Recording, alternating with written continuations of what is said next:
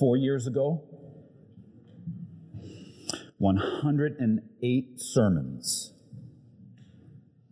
Today, not exactly the way I would have hoped, yet nevertheless, we conclude our study in the book of Romans. And it's Reformation Sunday. I wish I could tell you 4 years and 108 sermons ago, that's exactly how I planned it. But it ain't even close. It ain't even close. We did celebrate the 500th anniversary of the Reformation 4 years ago, believe it or not. 4 years, 15, 17, in 2017. And we did a 5-week series on the 5 solas, onlys. We believe Scripture alone, Christ alone, grace alone, faith alone, to the glory of God alone. We'll speak about that in just one moment. You and I will forever be indebted to the Protestant reformers. You may not know anything about them. You may not know even what I'm talking about right now. But the fact that you are testifying to the risen Jesus Christ has a lot to do with what went on amongst these courageous men and women of the 16th century. You may recognize the names of Tyndale, Knox, Luther, and Calvin, who courageously stood against the contrary doctrine of the Roman Catholic Church of the day in the 16th century, such that we have been taught by God's grace the true doctrine of justification by faith alone, by the grace of God alone, through Christ alone, in the Scriptures alone, to the glory of God alone. And so what I'm going to do today, and I do every single week I stand in a pulpit, is to repay a debt that will never be finally and fully repaid. It is an ongoing repayment of a debt. Today we conclude Romans, which was the centerpiece of the Reformation. It was Luther's great discovery and led to the translation of the Vulgate, a Latin word for vulgar, which just means common. And it's one of the profound outworkings of the Reformation, is that the common people got the common word. We're going to conclude today with 3 final words that are aligned with the Apostle Paul's final words to the Romans. And this will be about as personal a message from me that you'll hear. First, I'm going to say something to my NDBC brothers and sisters. And I'm going to say that right out of Romans 16, 17 to 20. Secondly, I want to say something, give a final word to the New Dorp Baptist Church, my New Dorp Baptist Church co-workers. I want to see that in verses 21 to 23. And then finally, and exactly where it should be, as with the Apostle Paul, I want to leave you with a word to New Dorp Baptist Church's God, to my God, to our God, to the only wise God. Verses 25 to 27. To my New Dorp Baptist Church brothers and sisters, let us begin. It appears, as we heard last week, that Paul was done at 16:16 when he said, "Greet one another with a holy kiss. All the churches of Jesus Christ greet you." It sounds more or less like a Pauline ending, and oftentimes, though a little bit longer, it is. But Paul, bringing the plane down, just kind of touches the tarmac and decides he wants to come back up for a little while. He's going to do one more loop around the big city before he brings it in for a final landing, and I'm so glad that he did. It appeared that he was done in 16:16, but he appeals one more time to the saints that he has yet to meet. He's got a massive network, as we learned about, and we're going to learn a little bit more about that in just a moment as well. He's got this massive network, not only where he is, but in Rome as well, and pretty much everywhere in between, but he's never been there. He's going there. This is his destination on his itinerary, but he's now going to send his greetings along the way. So his appeal and my appeal are twofold. He says, first of all, I appeal to you, brothers and sisters, to watch out. As Paul to the Romans, so I to the Staten Islanders. Watch out. Watch out for what? Fair question. Watch out for those who cause divisions and create obstacles contrary to the doctrine that you've been taught. Avoid them. Makes my heart swell a little bit with, I think, proper pride when I think of the years that we've had together and how it is that we have poured forth the Scriptures together so that you have a doctrine that's in place. You have teaching that's in place and rooted and substantial. Not that mine is original. I was telling Moise a couple of weeks ago, preachers don't bring anything new. They're repeaters. I'm glad I had a professor in graduate school who drilled that into me. What your church is going to need, what the people of God is going to need, is you repeating the Word of God to them, not something hip and now and wow.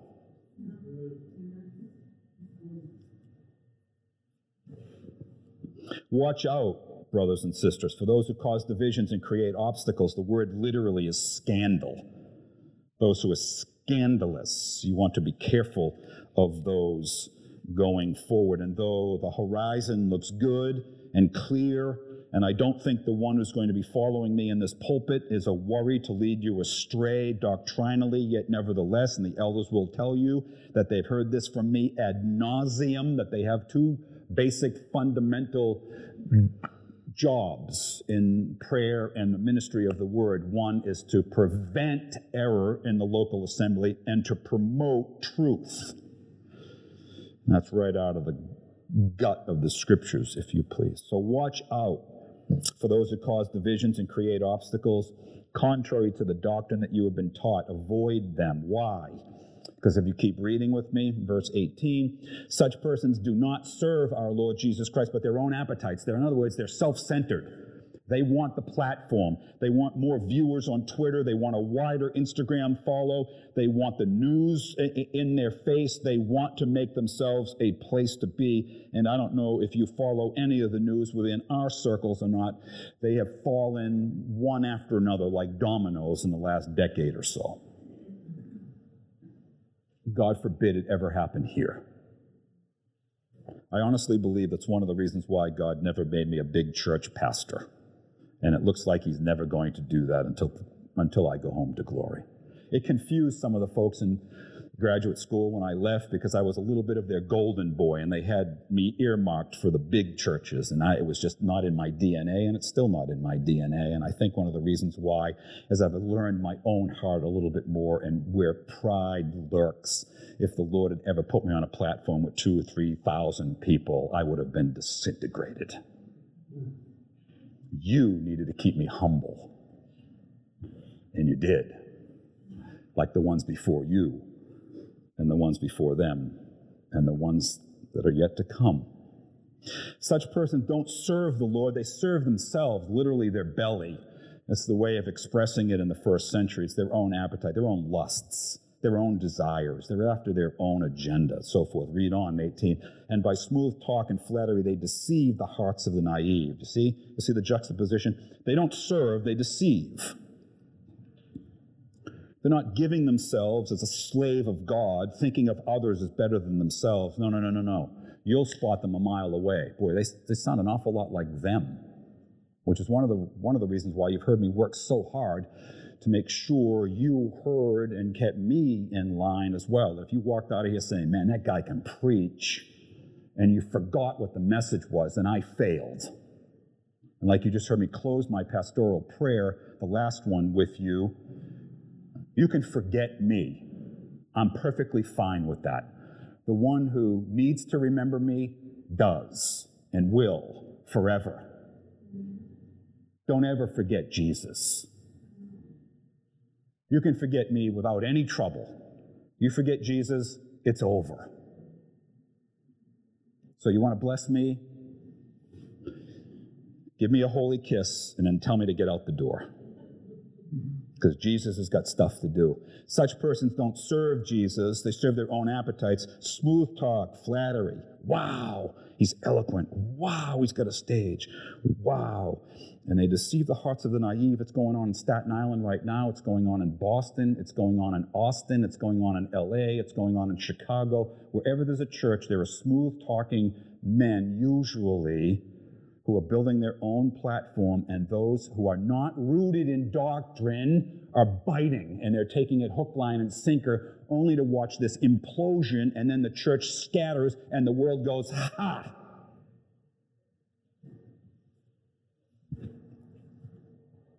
That's why I'll take 1,000 New Dorp Baptist churches any day over the latest and greatest gathering of 10,000 people. I don't want to be 3,000 miles wide and a half an inch deep. I'd rather be right here, this deep. Is that all right? Is that all right? Watch out for why. And so he finishes up this section. To his brothers and sisters, for your obedience is known to all, so that I rejoice over you, but I want you to be wise as to what is good and innocent as to what is evil. Paul knows that they've got a solid reputation, but then again, it made me think about the churches in Revelation 2 and 3, right? A number of those churches in Revelation 2 and 3 had pretty solid reputations, and what happened? A little nibble here, a little nibble there, and then all of a sudden, where are we? And how did we get here? One of the things that brings pastors great joy is to watch their churches continue to abide in the faith. And so when I'm in contact with you in the weeks and months and years to come, I'm going to just repeat 3 John 4 back to you. It gives me such great comfort and joy knowing that my children are still walking with the Lord. You want to bless me in the days to come? You want to honor my memory, if you please? Walk with the Lord. So that when I surprise you with a visit, who knows when, I'll see your mugs, and you'll tell me, I still love the Word of God. I'm still striving after Him. I want you to be wise as to what is good and innocent as to what is evil. There's a place for naivete in the Christian life. I can't tell you how warm it makes my heart when I speak with somebody about the raging next trend that's evil going on, and I get looked at and they say, Pastor, I don't know what you're talking about. And I say, great, let's leave it there. That's innocent toward what is evil. You don't have to investigate every single trend that's going on so that you understand what it is. There are some things you just don't need to be exposed to because the exposure is going to start you on a crash course to nowhere.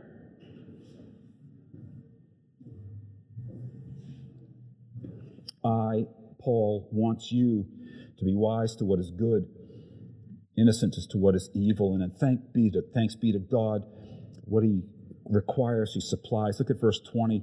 How can we do this, Paul? How can I have this enabling grace? And Paul says, the God of peace will soon crush Satan under your feet. He understands the Christian life is a battlefield. He understands it's the battleground. He understands that Satan right now, this minute, is seeking to devour you. Not just to upset you, not just to frustrate you, not just to give you a hard time this afternoon. He wants to destroy you.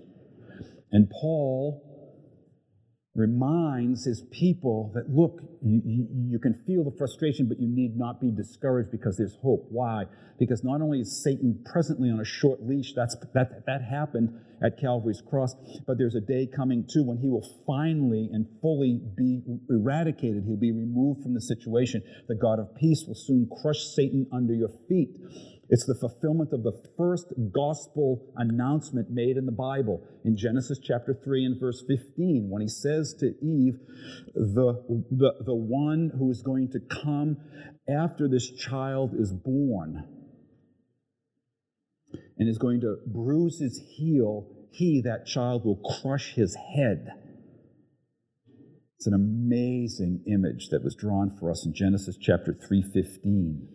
The first announcement of the gospel is this child is coming that will appear to be defeated, but in that defeat is ultimately overcoming evil and sin and death. This is what Paul's referring to right here. The God of peace will soon crush Satan under your feet. The grace of our Lord Jesus Christ be with you. In other words, Paul says, Jesus is on the throne. He's in control. He will ultimately overcome all evil. And if it's getting its upper hand in your life right now, you need not be ultimately defeated. You come back. You claim this, if you please. Remind the Lord Himself of what it is that He's done on Calvary's cross, and that you ask for that power to overcome so that you can watch out. You can be discerning about truth and error going forward. To my New Dorp Baptist Church brothers and sisters, remember that ignorance guarantees immaturity. I'm going to say it again. Ignorance guarantees immaturity. Ignorance of the word guarantees immaturity in the life. If you think you can grow in the grace and knowledge of the Lord Jesus and not be regularly in the Word, you're fooling yourself. You're actually in the process of being deceived. Ignorance guarantees immaturity. The writer of Hebrews tells us, let us now go on to maturity. How do I do that? You get yourself in the Word of God.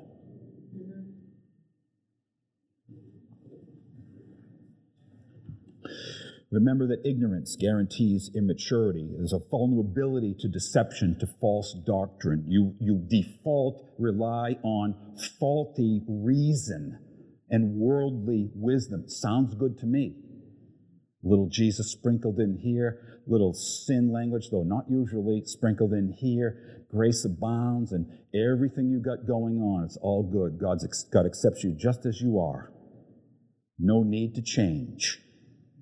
Says no gospel writer. So, my dear brothers and sisters, obey the word. Matthew 28:20, Jesus tells his disciples, right, to go and make disciples. And how are they to do that? They're to baptize in the name of the Father, Son, and the Holy Spirit. And then what? And to teach. Baptism is the start. Teaching is the fulfilling and finishing. And what are they supposed to teach? Teach them to obey, the scripture says, Matthew 28:20, teach them to obey everything that I have commanded. Elders, I'm going to talk to you in just a second. Pastor Moise, I'm going to talk to you in just a second. Teach the disciples of Jesus Christ to obey everything that Jesus commanded. You will do nothing better than to direct the people of God to the Word of God and to command them, because they are to obey you, to command them to do everything that Jesus has commanded them. Do something radically un-Staten Island right now and submit to an authority. The Word of God, but not just the Word of God. Also obey your leaders. Hebrews chapter 13, 17. I tell you this all the time. This is the text that preachers don't preach. They don't want the focus to be on them. I'm going out the door. I'm going to preach it. Because he won't.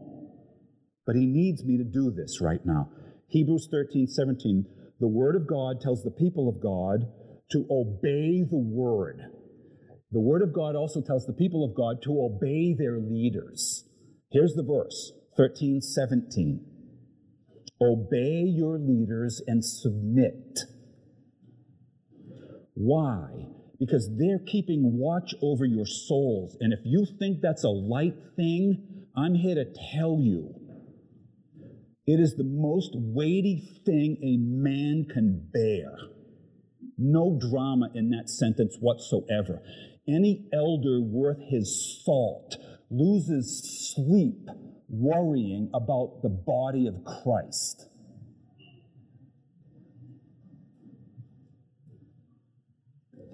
Right now, the elders of this church are called to keep watch over your souls. What does that mean? It means they might bug you every once in a while. It means they might call you when you don't feel like being called or you don't want to talk to anybody. They have watch over your souls. So if you're out playing around and you're not in the Word of God, you ought to expect a loving elder to come to you and say, hey, we got some concerns here. Don't be all United States here on them. Don't be all American. Say, hey, my turf. Don't you butt in here. Elders butt in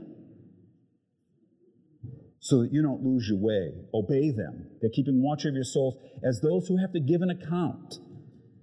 Let them do this with joy and not with groaning, for that would be of no advantage to you. That's a fine piece of humor right there.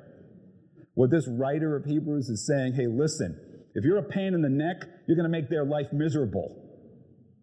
So bless them. Be receptive to their approach so that you have joy. You think it's easy for them to have joy if you're moping on them? Come on, church. To my New Hope Baptist Church brothers and sisters, remember that ignorance guarantees immaturity. Obey the word and obey your leaders. Michael Bird is an Australian. You've heard me quote him before.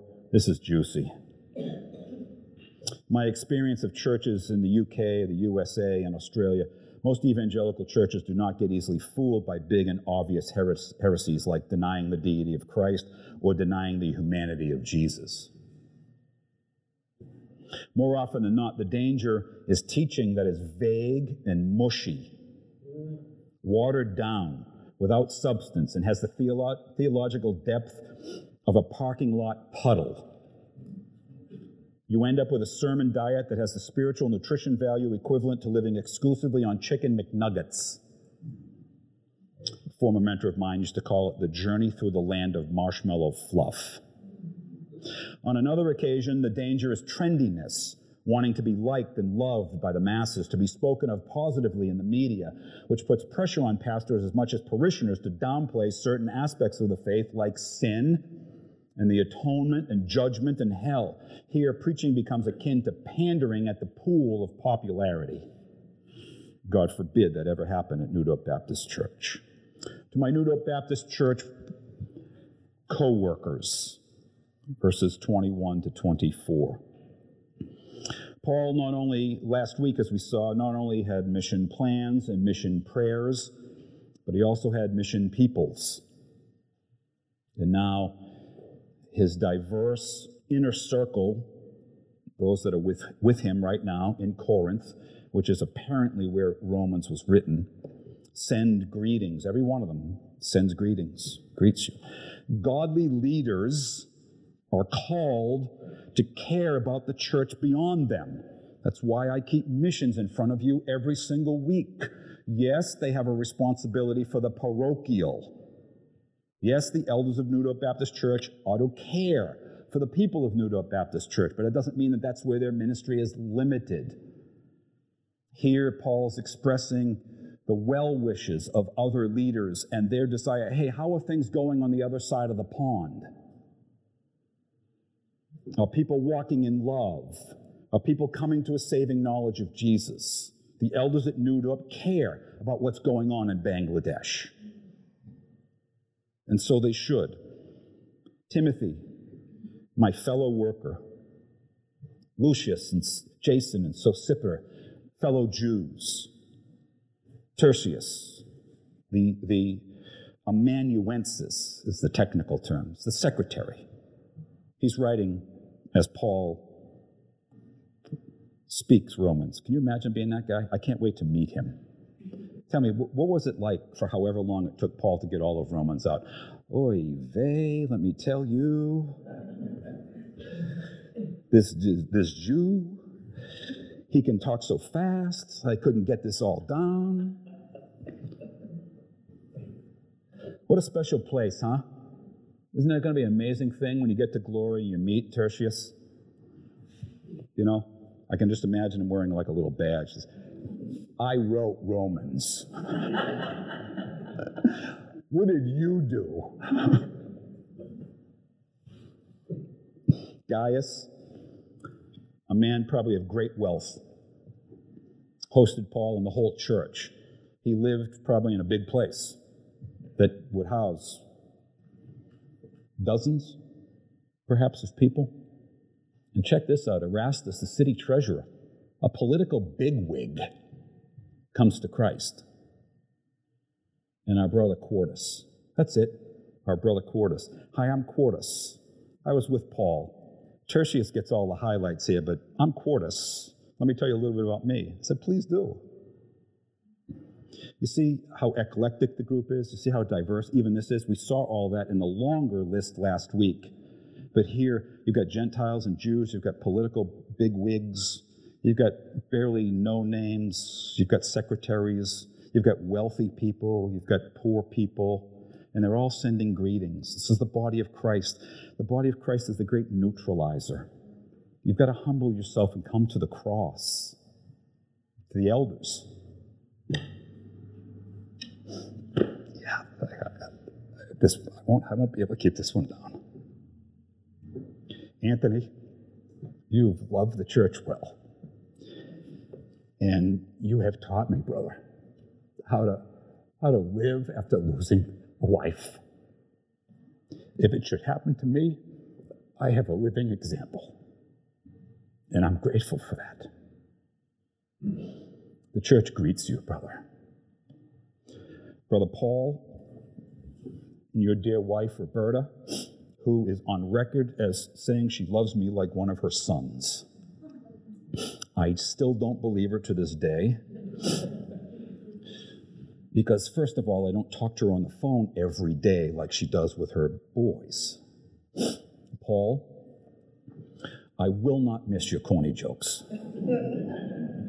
But I have a sneaking suspicion that I have not heard the last of them either. You are well known among the Gideons and pretty much everybody else on Staten Island. I will always think of you as the flower. Bright, blooming, giving, almost to a fault. You've taught me a lot, my dear brother.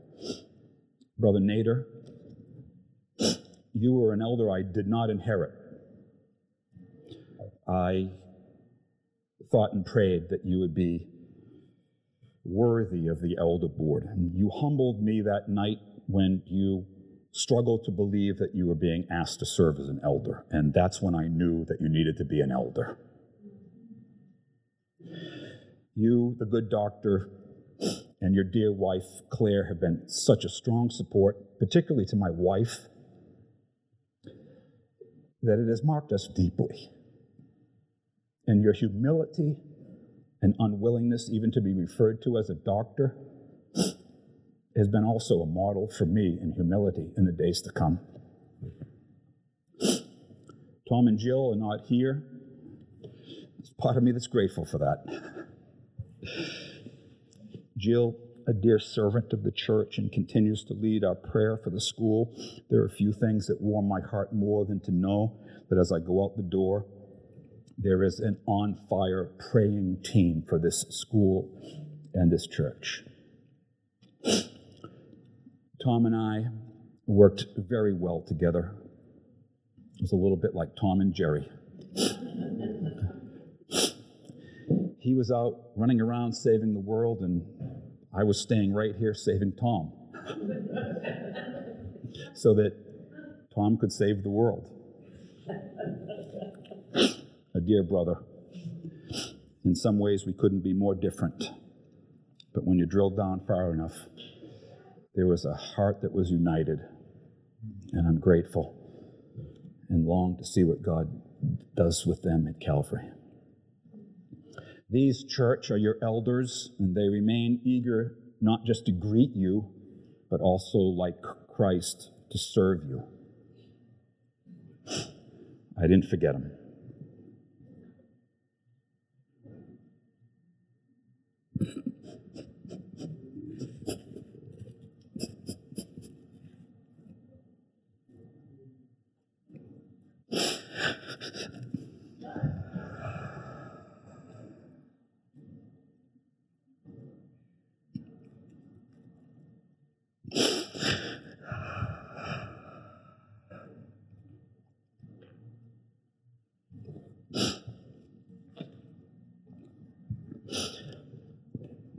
Paul had his Timothy.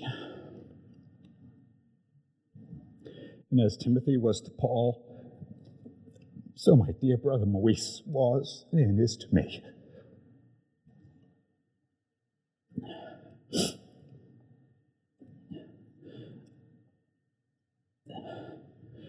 I will never be able to give God enough thanks for that rather innocent breakfast that was shared with Mike Luciano and Maurice and myself when Mike spoke what would become incredibly important words in the life of this church.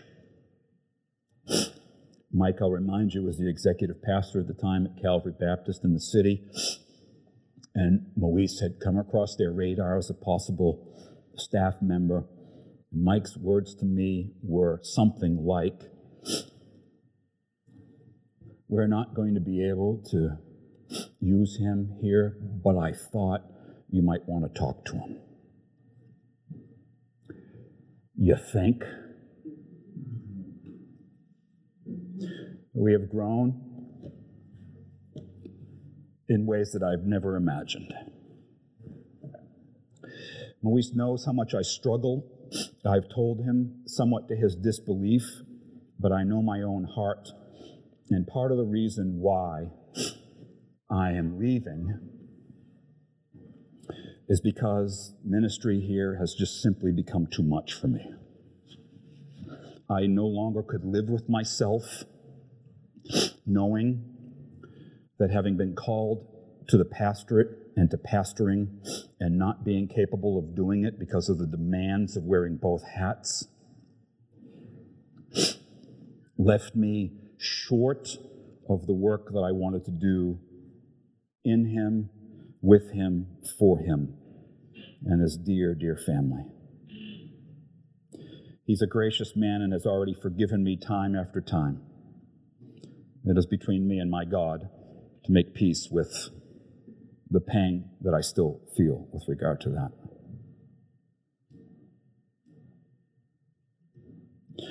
Very early on in our relationship, Maurice and I spoke about him possibly being my successor one day. We both agreed that we did not think it would be this soon. I'm grateful to the elders and to you for giving this dear brother and his dear family a chance. You need to come alongside of them and support them. This is their first go-round. You need to be praying for them. And you need to have reasonable expectations. Maurice is not me. Melinda is not Kate. And their two kids certainly are not Hannah. But they're enormously gifted by God. And they're going to bring content to you that I am not capable of doing. Pray for them. Be patient and long-suffering with them. They love the body of Christ. They love you. They're young. These are going to be deep and profound first impressions. Let's give them good ones. Brother, like Paul said to Timothy, I declare to you, let no one despise you for your youth. But set the believers an example. Do that, brother, in speech, in conduct, in love, in faith, and in purity. Practice these things, immerse yourself in them, so that everyone in this room can see your progress. Keep a close watch on yourself and on your teaching. Persist in this, because you're going to preach bad sermons. And I'm going to tell you right now in the hearing of the saints, brother, that you are not as good as your last sermon. It may not mean a whole lot to you right now, but days aren't long before you find out what that means. Somebody spoke it into my life and it needed to be done. I'm speaking it into yours. You're going to drive home from here on Sunday afternoons miserable, thinking there could not be something worse preached. There will be, and you won't have many of them. Persist in this, for by doing so, you'll save both yourself and your hearers. To my New Hope Baptist Church co-workers, as you devote yourselves to prayer and to the ministry of the Word, Acts 6:4, remember these words also that Paul wrote to Timothy. The Lord's servant must not be quarrelsome, but kind to everyone, able to teach and patiently enduring evil, correcting opponents with gentleness, so that God perhaps may grant them repentance leading to a knowledge of the truth, and they may come to their senses and escape from the snare of the devil after being captivated by him to do his will. That's 2 Timothy chapter 2, 24 to 26. And now to our God, the only wise God. Paul and I appeal to our brothers and sisters. He and I acknowledge our co-workers, but when it's all said and done, Paul and I leave the final word for God, the only wise God. Paul and I realize that God's work can only be done in God's way, in God's time, and with God's strength. This is why he says, as he closes, what some have called, and I would not argue, the greatest letter ever written by a human being. Now to him,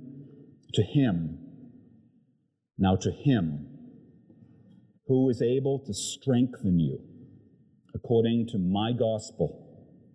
Paul's gospel and my gospel are the same gospel, and the preaching of Jesus Christ. See, Paul understood that all of ministry, all of life, comes down to the gospel, centered on Jesus Christ. And here again is the apostles' emphasis on the Word of God. Paul's leaving Romans by calling the people of God through the leaders of God to the Word of God. According to the revelation of the mystery that was kept secret for long ages in the past. But now, there are those words, but now has been disclosed. We're on this side of the cross. And the mystery that had been hidden all this time has now been revealed to us. And the extraordinarily privileged place that we're in has been kept secret for long ago, but now has been disclosed. And through the prophetic writings, he can't say it enough, and now through the prophetic writings has been made known to all of the nations at the time. This was not by an accident. The verse goes on to tell us, according to the command of the eternal God, to bring about the obedience of faith. What I am doing right now is in direct obedience to the declared word of God, so that your faith might lead you to obey what Christ has taught his people.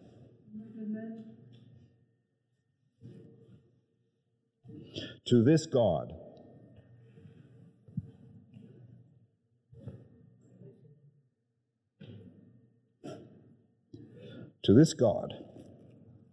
who knows my heart only so well, to the only wise God, to him only be glory forevermore through Jesus Christ.